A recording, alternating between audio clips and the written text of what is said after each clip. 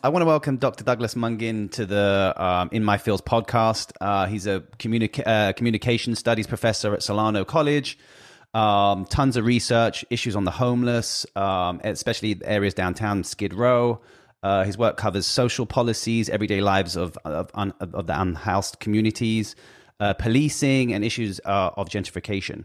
How I saw you was on the documentary of the vanishing at the Cecile Hotel.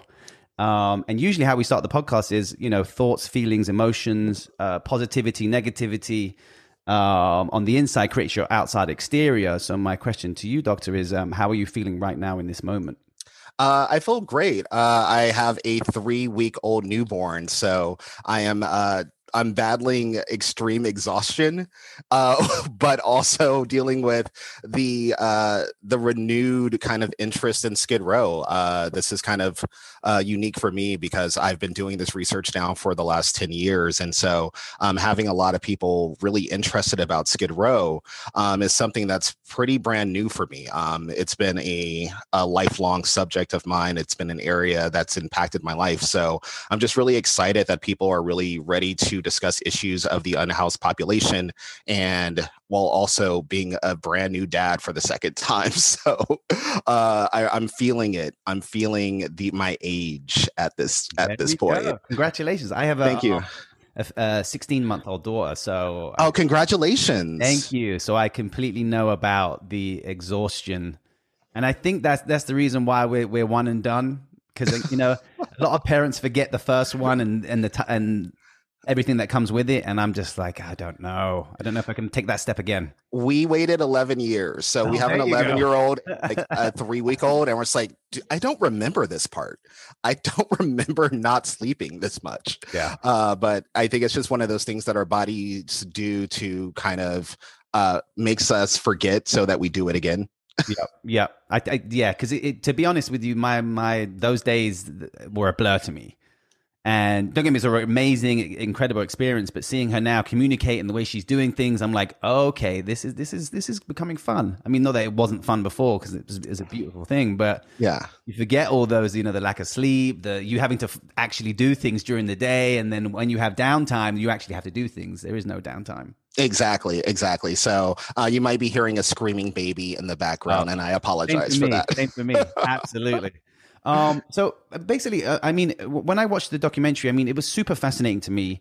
The Skid Row, and I've lived in LA for 7 years now, but I've never really, of Skid Row, but you don't really know. And I think what that documentary touched up on, apart from, what happened there, is the actual area of Skid Row itself. I mean, it's a huge area. I didn't realize it was that big. Yeah, it's one of the largest communities in the downtown area. I think that when people think of downtown, they think of like the large buildings, et cetera. But right next to it is Skid Row, and right across the river is East LA.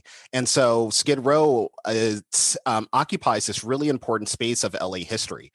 So in the earlier ages of the 1920s, 1910s, it was primarily industrial and agricultural. And then with the advent of transportation, and also with big businesses moving into the area, what we saw was this need for unskilled labor.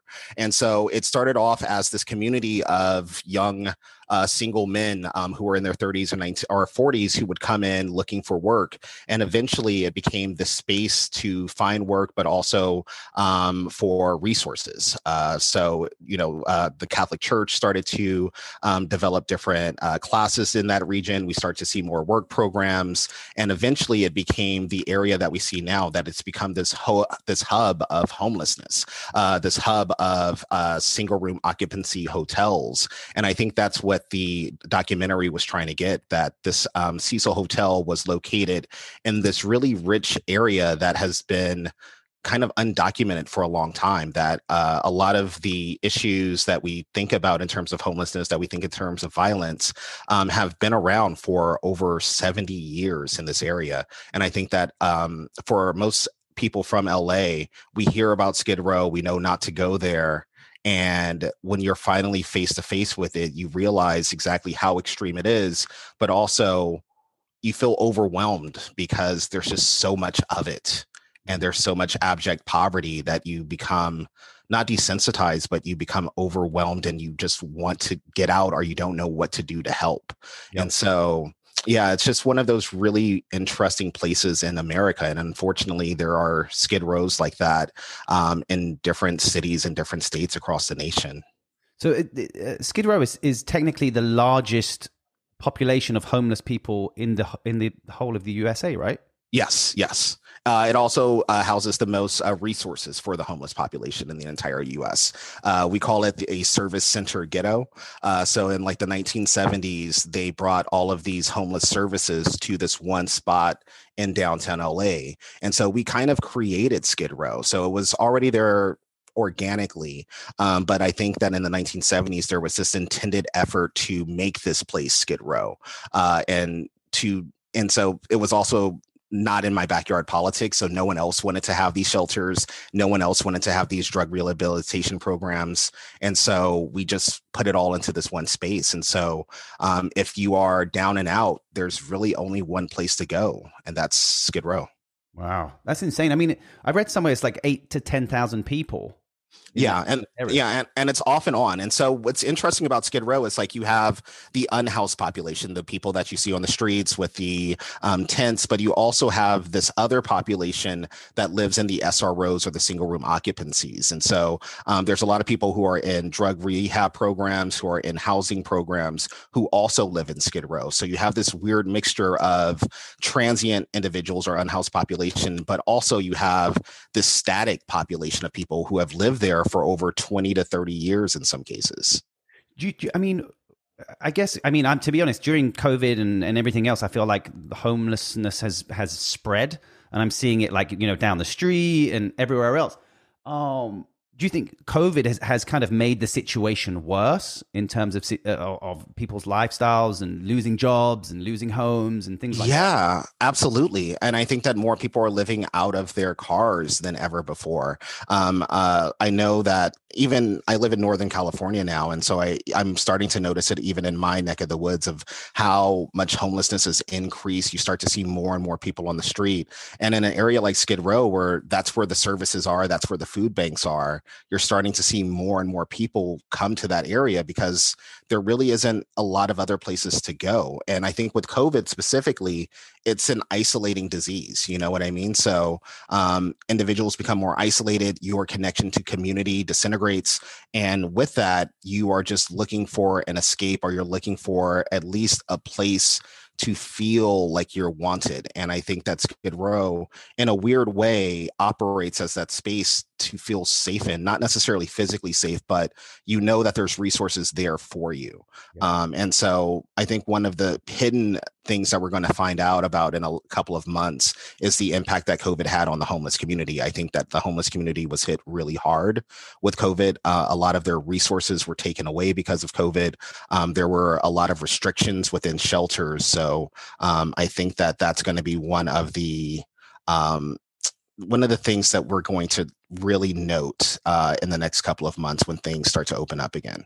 How did you, I mean, back to your kind of your upbringing and your education in this, how did you become kind of aware of Skid Row or something of interest to you? So I'm an LA kid. I'm an LA kid at my heart. And so I grew up in West LA, South Central LA. And then in around 8th grade, 9th grade, my family, we lost our home. And so we had intense housing issues. We couldn't find a home. We were staying at different people's houses. And so at an early age, I realized that there were not different types of people, but there were different conditions that we were living in. Even though I went to the same school as some of my classmates, where I was living and what I was going through was entirely different. And I think that what brought me to this project is my dad. So my dad has been dealing with issues of addiction for the last 20, 30 years since I was a little kid. And in my mid-20s, I wanted to reconnect with him. And so I didn't see my dad for a long time between the ages of 18 to 20, from 16 to 26. And I found out that he was living on Skid Row. So my dad was arrested. And then when he was released, he was put into a program on Skid Row. And so part of this project was kind of this reconnection with my father and wondering why he never left this place. So he was placed in Skid Row and he was living there for the last 10 years of his life. And I kept asking him questions like, well, why don't you move? You're in Skid Row, you're in all of this poverty. And he was telling me that, like, no, this is my home. This is a place of hope. This is where all my friends are. And so this got me into understanding, like, well, there's this population here on Skid Row who don't leave. This population who's been here for 20 to 30 years, and they've built this community.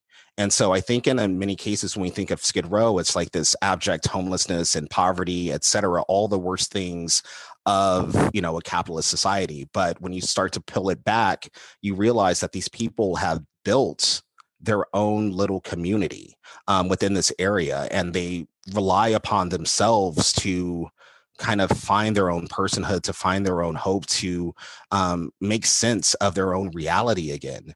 And I think that's it's not the beauties of Skid Row, but I think that's one of the things that really drew me into this project, that when we have marginalized groups, I think in many cases, especially in America, we try to fix them from an outside perspective, or we think that their lives are completely not worthless, but there's no joy in their life. And looking at my dad and talking to the people on Skid Row, you can understand that there is this sense of joy. There is this sense of hope that still remains there. But unfortunately, because of different institutions and the way we constructed it, it's very hard for them to break out of it. And so you have this double-edged sword of them finally finding their community, but also realizing that they are in a confined community, that this space was kind of created to keep them there. Yeah. And you were saying kind of all the programs for their help. I mean, addiction and mental health and all of those resources are pretty much located in Skid Row. So is that obviously that's where the help is needed, but is that intentional to kind of keep everyone in that space? Yeah. So it's NIMBY politics. So especially in the 1970s in LA, there was a movement to open up a lot of these facilities in West LA, and those were shut down. There were instances to move it to kind of like the East LA region, and that was also shut down. So there was only really one place where most of the homeless and 30, 40-year-old out of work men were living, and that was Skid Row. And so you have this intent to create the space of kind of like getting people out of poverty. This will be like a one hub center where everyone can go get what's necessary. But what happened is that everyone started to arrive on Skid Row, and you started to have a boom in the population, specifically in the 1980s, with crack cocaine hitting South Central LA, with different economic downturns that occurred in the 1980s. So more people are showing up, and the services couldn't keep track. They couldn't keep up with the amount of need for this area. And so we still see more and more services come into this area, but more and more people getting burnt out, more programs getting burnt out because there's just not enough resources for such a huge population. Yeah. I found that, I mean, being from the UK, it's actually illegal to sleep rough in the UK under a certain law and an act. I guess it's not illegal here to sleep rough. Yeah, it is in some places. There are some ordinances, but it's illegal, but it's not necessarily policed, if that makes sense. Yeah. And so Skid Row actually has that issue sometimes, like depending upon the mayor and depending upon the police chief, you start to see an increase in people being arrested for sleeping on the street or who have the shopping carts, depending upon, just how we feel at that time about the homeless population. And so right now we're in a period where it's more lax than about 10 years ago, where there was this really increased presence of police forces in that area, taking away people's shopping carts, arresting people for sleeping in areas that they don't belong. But it seems now that that's limited to a degree. Mm-hmm. I actually saw, was there some laws passed or something like that who was kind of, if you're living rough on the street and it's technically your property, and they can't really enforce that anymore, where they used to do it before, and it's now legal to sleep in your car. Yeah. So now it's legal to sleep in your car, because before, if you have a shopping cart, and you had to go to you had to just go somewhere to a store, or you had to go into a shelter. You had to leave your shopping cart outside. Now your shopping cart is your life if you are a person who lives on the streets on Skid Row.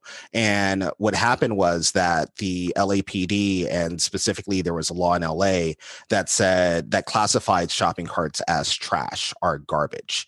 And so people would come in and dump those shopping carts, and when people would exit the shelters, they couldn't find their livelihood, they couldn't find their clothes, or etc. And so for about a 5 to 10 year period, there was this really bad increase on just punitive policing on homeless bodies. And it appears that in the last couple of years, especially up and down the state of California, we're starting to see more lax laws, especially with sleeping in cars.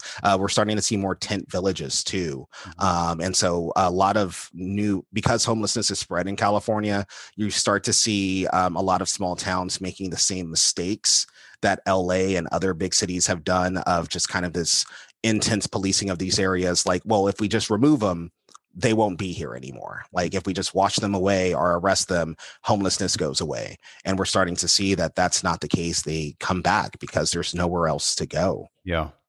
I mean, I was reading up on some statistics about, the kind of age range of people on Skid Row. And, it's actually quite shocking once I've started researching it, obviously for this podcast. But I mean, something like 8% are under the age of 18.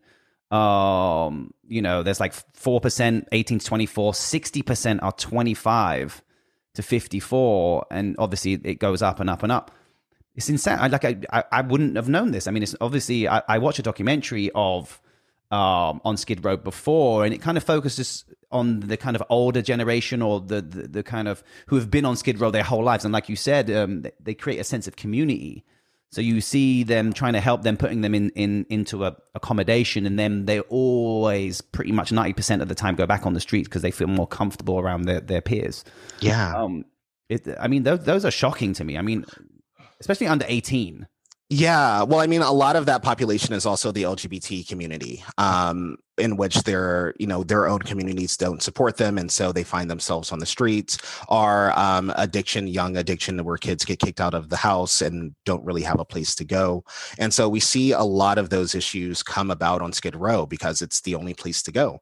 And so especially like with the ages of 25, that was one of the stark things that I noticed, just kind of walking the streets, of how many people were around my age in Skid Row. And I think that kind of goes to show the institutional failures in terms of education, in terms of law enforcement, in terms of just community safety nets that are not present, especially for the younger generation. And I think that, especially with COVID and kind of the economic downturn of the early 2000s, we saw this huge increase of people who you wouldn't necessarily consider homeless, who were needing these resources more and more. There's a huge population of women and children on Skid Row. And I think a lot of people realize that there are a lot of shelters for women who have been abused. There's a couple of schools for children specifically on Skid Row, and programs that assist them. So it's like I was saying earlier, there's this community. And a community of all faces and races and age groups that live here. So it's not just, like, I think the image of homelessness is a 50-year-old or 40-year-old person on the street who is in destitute poverty, or who has had an addiction, or a vet. And when you kind of peel it back a little bit, you start to realize it's more nuanced and subtle than that. And I think that's where the conversation really needs to go, instead of approaching it with like a top-down solution, that there needs to be a multi-level solution to fix these issues for these different populations, because people end up on Skid Row for completely different reasons. Mm-hmm. Mm-hmm. I mean, a ton of my listeners, I mean, including myself, I kind of call myself a practical, spiritual type of guy. Mm-hmm. So, my mom was a single parent with 5 kids. We were raised in Section 8 housing. So we could have went any of those ways, but I started to study my upbringing, the shitty situations that would come to me, and all these type of things. And I could trace it back to an emotion within myself, which would be the attraction. And I know you're a doctor and stuff, so I'm trading it. I'm trying practically. So for example, I mean, in relation to Skid Row, the war on poverty it brings more poverty. The war on guns brings more guns. The war on drugs brings more drugs. I don't focus on the actual issue. I want to focus on the solution.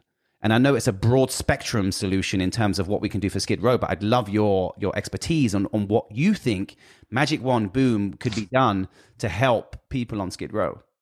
Yeah, I think the first issue is housing. Like if you have an unhoused community, that means that there's not enough housing for these individuals. And I think that especially in a place like LA where, like housing, it's incredibly expensive, even low income housing, it's incredibly expensive, that it's hard to talk about homelessness without actually having the surplus of homes to give them or the apartments, et cetera. And then it's a lack of resources in terms of mental health counseling, in terms of jobs, in terms of just resources. I think that the reason why it's a service center ghetto is because we didn't necessarily want Skid Row, but we wanted to confine poverty and homelessness to one area, and we didn't want it to spread to the rest of LA. And so what happens then is like when you confine it to one area, there's only so many resources that could be available to that population.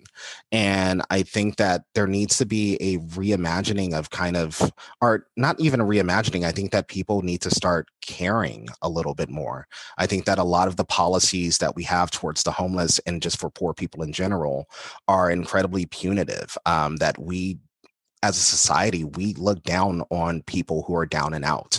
I come from a single parent household too, like my mom had to like work hard and you start to realize how people look at people who are poor. And I think that that's really highlighted in how we treat this issue of homelessness, where we try to look for the quick fix instead of sitting down and talking to the population and figuring out what exactly do they want, what do they need. And I think that there just needs to be a larger conversation and a reality check for citizens and cities of like, is this the city that we want? Is this like, are we okay with having a space like this? Mm-hmm. And not just like, oh, can we just like move these people out of this space, but like, what can we do to make this space more beneficial to them, to the city, et cetera? And I think that that's like the first step that we need to take, of just giving a damn about these populations instead of trying to erase them. 100%. I'm actually reading this book. I don't know if you've read it before, Atomic Habits.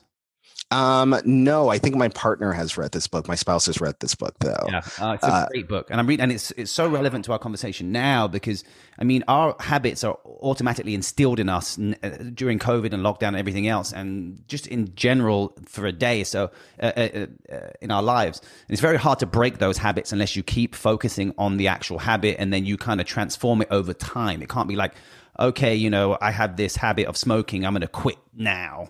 It's a process of, same with kind of, I guess, when watching the documentary on Skid Row and the homeless population, and they're all, again, community, and they have their habits now of living the way they're living.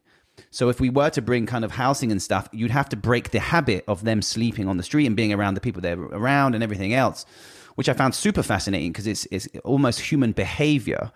It could be a solution to Skid Row and everything else, which again goes back to resources and therapy and all these type of things. Is therapy actively open for people to use on Skid Row? I can imagine like the long wait lines and all these type of things. I'm so intrigued by it. Yeah. So therapy is available, and a lot of people are a part of different programs. And so that's the one thing about Skid Row that's interesting, that almost every person you meet is either a part of like a residential program, a mental health program, or they're getting services from the shelter. And so it is available, but in terms of like the accessibility of it, that's the difficult part. And kind of going back to what you were saying of like this habit breaking, like I think that's also key, where I don't necessarily think it's a habit. I think it's a trauma response. Mm-hmm. I think that, if you've ever had to live on the street like 1 or 2 days, that's a traumatic event. And I don't think that we as a society realize that we're not just dealing with issues of trauma, of homelessness. We're dealing with issues of increased community trauma. And so if you have a majority of your community that have had traumatic events, that's going to be really tough to break through. And especially if, like, while they're on Skid Row, another traumatic event happens, like, it compounds, and it's harder for those people to break those habits, especially if there's habits of safety. Of like, if I sleep on the streets, I know that's safer than sleeping in a shelter, especially if I'm a woman, or if I'm a child. If I'm sleeping by myself on the street and I have my belongings with me, I know that I protect my belongings. No one else can jack my belongings if I'm not there. And so, like, these habits, these survival habits, our practices of, like, homelessness are necessary in order to live. And I think part of, like, my study was also kind of looking at what are these practices, these performances of everyday life that these individuals have to do in order to survive. Like, there's a part of you that has, like, living in our normal whatever society, it's different than living in Skid Row. You have to approach it differently. You have to walk differently. And that builds up after years and years, especially if you've been there for a couple of decades. This is now how you view life. This is how you view space. This is how you interact with people. Yeah, I mean, I find the whole thing, I mean, super, like, this is the reason why I wanted to bring you on the show, because I know for a fact, ton of my listeners aren't probably aware of it, from all over the world. And I read somewhere about containment. So is that still a thing in Skid Row, of containing the area, making sure they don't spread out of there, making sure, I mean, that seems to me like it's focusing, instead of helping with the solution, that seems like it's something that's, stopping people from kind of trying to get out of Skid Row, if that makes sense. Yeah, like, I think at different parts, there's this containment strategy of Skid Row. So I think, like, in the 1980s, there was this containment strategy because you had a lot of people who were addicted to drugs on Skid Row. So you don't want those people to get into downtown LA. Because remember, downtown LA for a long period of time in the late 1980s, late 1990s, for your listeners who weren't aware, it wasn't LA. LA's downtown is a little bit different than other places downtown, because LA is so it's so wide. There's different pockets that most Angelenos go to kind of hang out. And so downtown LA wasn't necessarily a hub that you would go to at night or to go to, et cetera. And so there was this renewed sense of rebuilding downtown LA. So whenever we try to re-energize downtown LA, or more gentrification comes into that area, you start to see more containment strategies of Skid Row, because you're bringing in more money to that area, but you also realize you have this population of unhoused individuals who, some might have mental issues, coming into this area, and you don't want to see that. I think that many people, when they go to downtown, like, they're afraid of those individuals. And so containment usually comes up every, like, 10 years or so. It starts to become this cycle. And I think, like, it's what's interesting, and kind of like in my study of Skid Row and looking at homelessness in the America as, like, a larger project, is that these strategies, they come about, they repeat themselves, that they loop, that, like, the first homeless communities were Hoovervilles in the 1930s, 1940s, of people who built their own communities. They built these little shanties in downtown regions or agricultural regions of the city. And they were, trying to survive those areas during a huge economic downturn. And we start to see that after those communities were built, they try to contain those communities or try to erase those communities. And I think that we start to see the same thing in Skid Row and other homeless populations, that we try to contain it, and then when we can't contain it, we try to bring more resources there. And when those resources don't work, we become punitive against that population, trying to arrest them and trying to get them out of the region again. And then it just continues every single decade, that we just kind of fall into this trap of thinking that we can contain homelessness, when it's something that's unfortunately, that's part of our economic system right now, that homelessness exists, and we need to figure out exactly who we are and, like, what do we want to do in regards to this issue. Are we okay as a society having unhoused people? I think that's, like, the first question, because if we were as a society viewed unhoused people as something that, like, no, that doesn't happen, then we would fix it. But I think that unfortunately there's this idea that like it's a problem that's too big or it's a problem that's too vast, when in reality, I just don't think that we've put enough effort in to assist and help this issue. Hmm.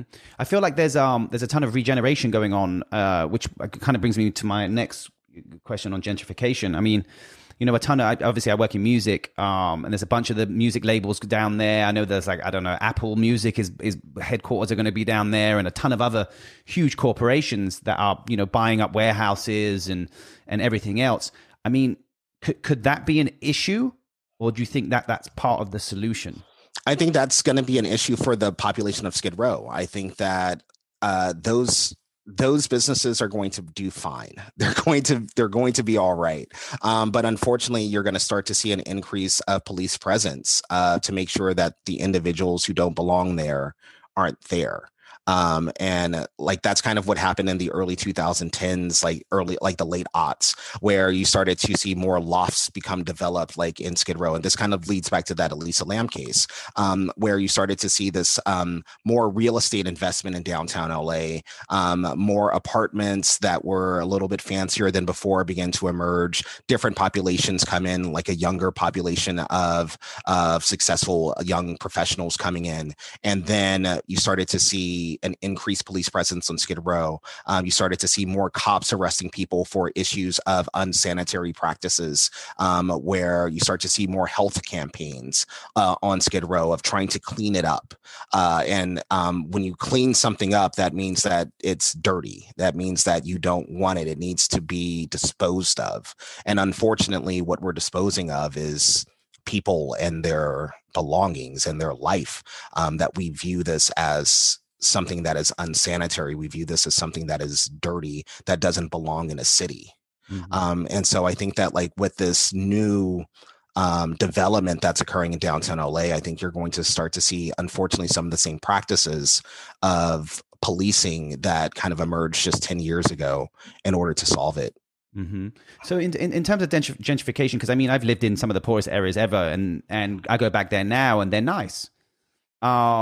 Is that not just kind of growth of the area in per se, or is that specifically targeted to make it a better? Because that's always confused me about gentrification.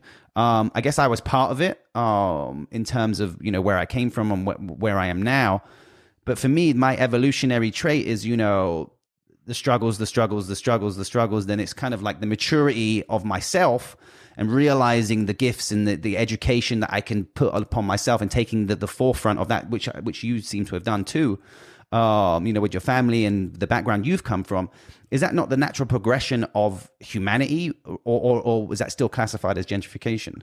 No, I think that is natural. I think that cities evolve, cities change. They've always have changed. That's what makes a city, like that's what draws people to cities, is kind of to see that growth and that progress. I think the issue is when certain services or infrastructures are denied to certain populations, that if there's a certain population that's asking for more police presence, or they're asking for cleaner facilities or more programs in those areas, and they're denied for decades, and another population comes in and the city grants them those resources. I think that's the problem with gentrification, is that when infrastructure and policies are not given to one population but are given to another, that we prioritize certain bodies over others.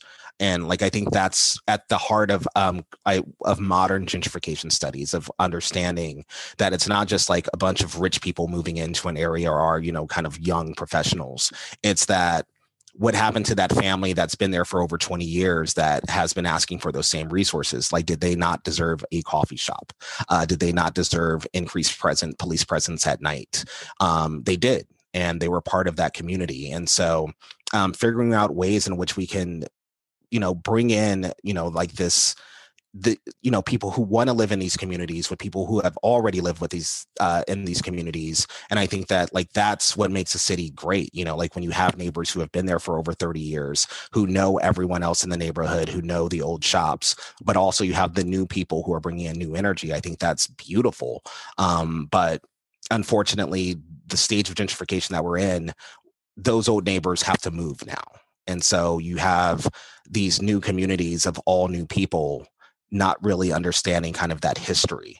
And I think that's really important of understanding the history of a space, of understanding how a space got to be this way. I think that that's what drew me into my work of Skid Row and just my larger work of like, how do we create spaces? How do we understand these spaces? How do we, like, how do we live our lives and live in our bodies in these particular areas? Because we realize when we're walking from one neighborhood to the next, our bodies, our performances change. We understand that this area is like this area is like that. And I think that with Skid Row, there's been a lack of that conversation. There's been a lack of that conversation in downtown LA that I hopefully is becoming energized, and we're ready to talk about that. I guess, I mean, other than the weather, I mean, what brings kind of, I guess, a ton of people come out of state to California who are homeless. I mean, what's the reason for that? Because just for my own education, in terms of obviously the weather's better and everything else. How do they get here? All right. So Skid Row is interesting. So like one, you have people who lived in LA who just know about Skid Row and they end up on Skid Row. Number two, if you were an incarcerated individual and you got out of jail, then they place you in a facility that's probably in Skid Row, or a program that's located in Skid Row. And then if you come from a mental facility, specifically in the 1980s, we saw the closing of a lot of mental facilities in California. And so those mental facilities told their people to just go to Skid Row because those are where the resources are. And then you, in the late 90s, early 2000s, you had other states bringing people to Skid Row, bringing in their homeless population and dumping them on Skid Row. You have mental facilities from other counties bringing their patients to Skid Row once they were released. And so it's not just about people coming to Skid Row.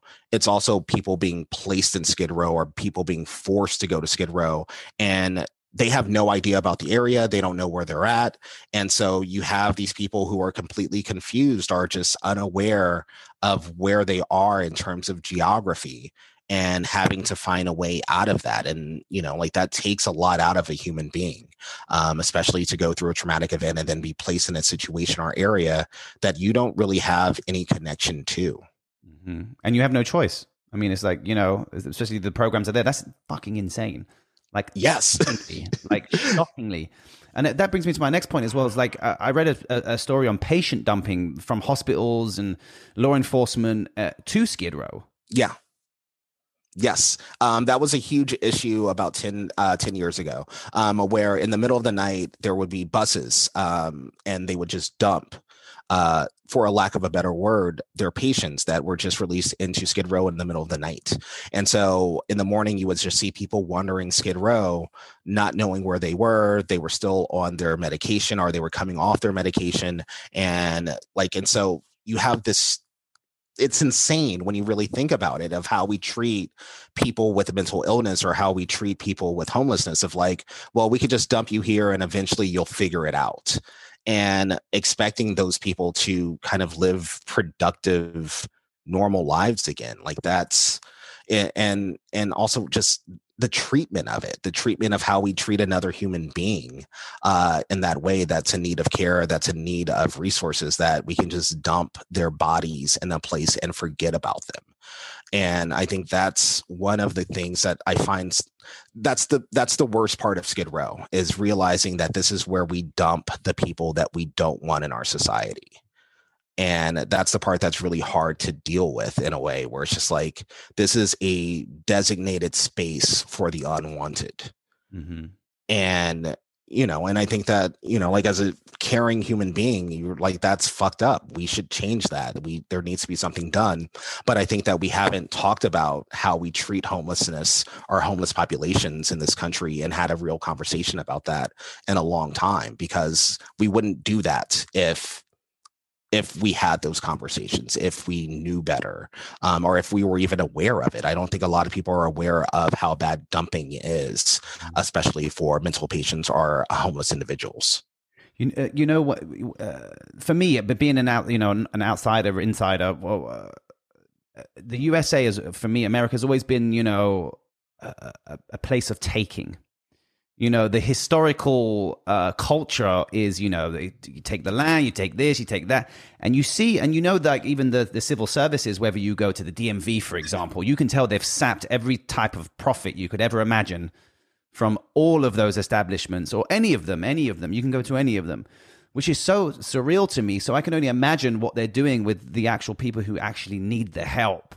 And which brings me on to my next point of I read a story about medieval diseases coming back amongst, Skid Row, whether it's typhus, hepatitis, tuberculosis. And then I read some story about the bubonic plague being rediscovered there. I mean, is that, I can only imagine the amount of diseases within those areas. Yeah, so disease is a really big issue with Skid Row. And I think you see a lot of health programs emerge there, a lot of operations to clean up like a very certain disease, like depending upon the year, there's an outbreak of something. And I think that's because of a lack of medical care in that area. Like it's a dirty area. Like, let's be honest, like it's an area that has a lot of filth in it. And unfortunately, not a lot of services are there to clean it up. There's not a lot of bathrooms. If you're a homeless person, where do you go to the restroom? If you're unable to get into a shelter, like where do you go to clean yourself? There's not a lot of showers available unless you get a shelter for that night. And so disease is going to run rampant in a population in which there's not enough resources to live a sanitary life. And so, especially when there's not a lot of medical resources there either, where most of the individuals on Skid Row get dumped into one specific hospital. And because they're dumped in that specific hospital, that hospital isn't the best, like it's doing the best that it can, but also, like it's strained in terms of what they can do to assist this population. And for most people in Skid Row, if you're hungry, if you have lived this life for a long time and you're a little bit sick, you just kind of live through it, not understanding the significance of the disease that you might have. I think a lot of people don't realize they are infected with something, or they are sick. I think they realize that they're sick, but I don't think to the degree that these disease warrants. It's insane. I mean, I think you're right. I think the way we as a society treat human beings is insane to me. And even I read a report of the condition. I mean, obviously, it's one of the poorest areas in the world, literally. And I read a report of just the availability of toilets is worse than a United Nations run Syrian refugee camp, which, I mean, is insane. Literally. I mean, you could, in war-torn countries. And it kind of brings me on to my I guess my next point is, I do a ton of meditation. My mind used to be racing all over the place. I used to be, inside I was so conflicted and everything else. And I found myself with meditation, my mind is quieter.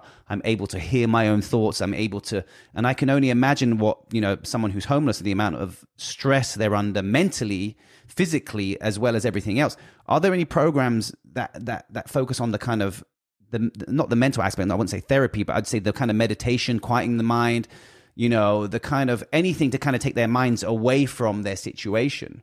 Yeah, so there's a couple of programs, especially in the shelters. They do mindfulness practices in some of the shelters. There's different programs for like not necessarily just mental health, but just kind of like spiritual wellness.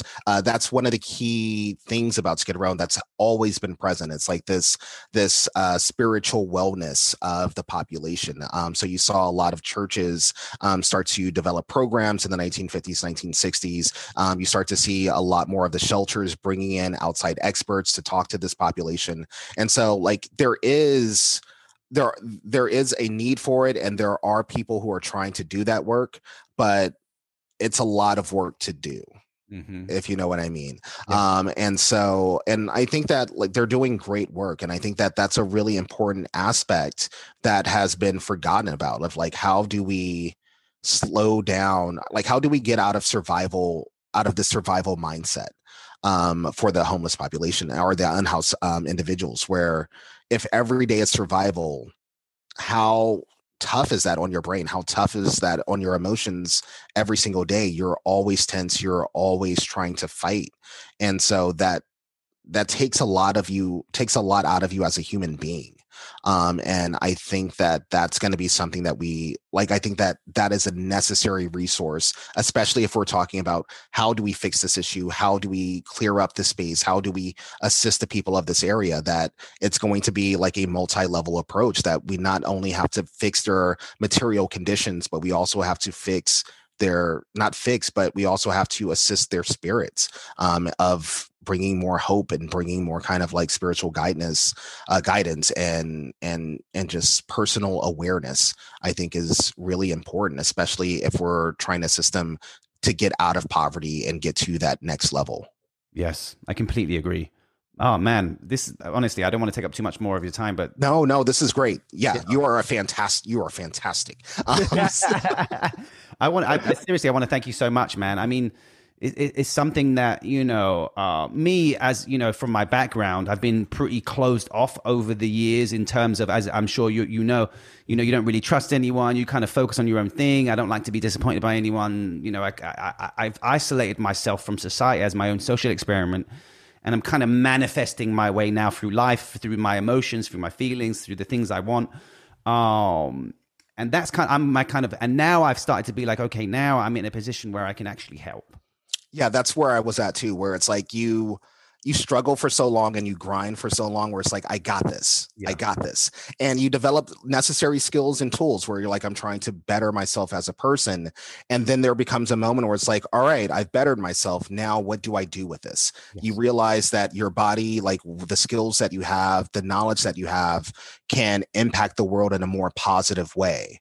And trying to figure out how to impact it in the most efficient and effective way possible, I think it's something that we all need to strive for as individuals, that we can make an impact on this world, but and we all make an impact in different ways. And I think it's really important to understand what are those ways that we can impact. And like for me, that was the research, that was kind of doing this work and not giving a voice because they've already had a voice, but just kind of documenting these histories, documenting their everyday lives, I think is really important, because this is a population in the United States that has been here for so long, and their histories have been forgotten. When we talk about civil rights struggles in this country, I don't think that we spend enough time talking about the struggle of poverty and homelessness, that's also part of that larger struggle that we're all fighting for.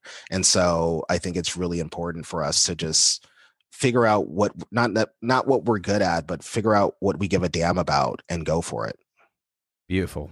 You are the shit. Seriously, your mind is beautiful. Keep doing what you're doing. I cannot thank you enough. This has been incredible. And I'm sure this won't be the last time you'll be on the show. Awesome. Anytime, bring me back. I would love to talk more about this issue and other issues that you're interested in. 100%. Oh my God. That was amazing.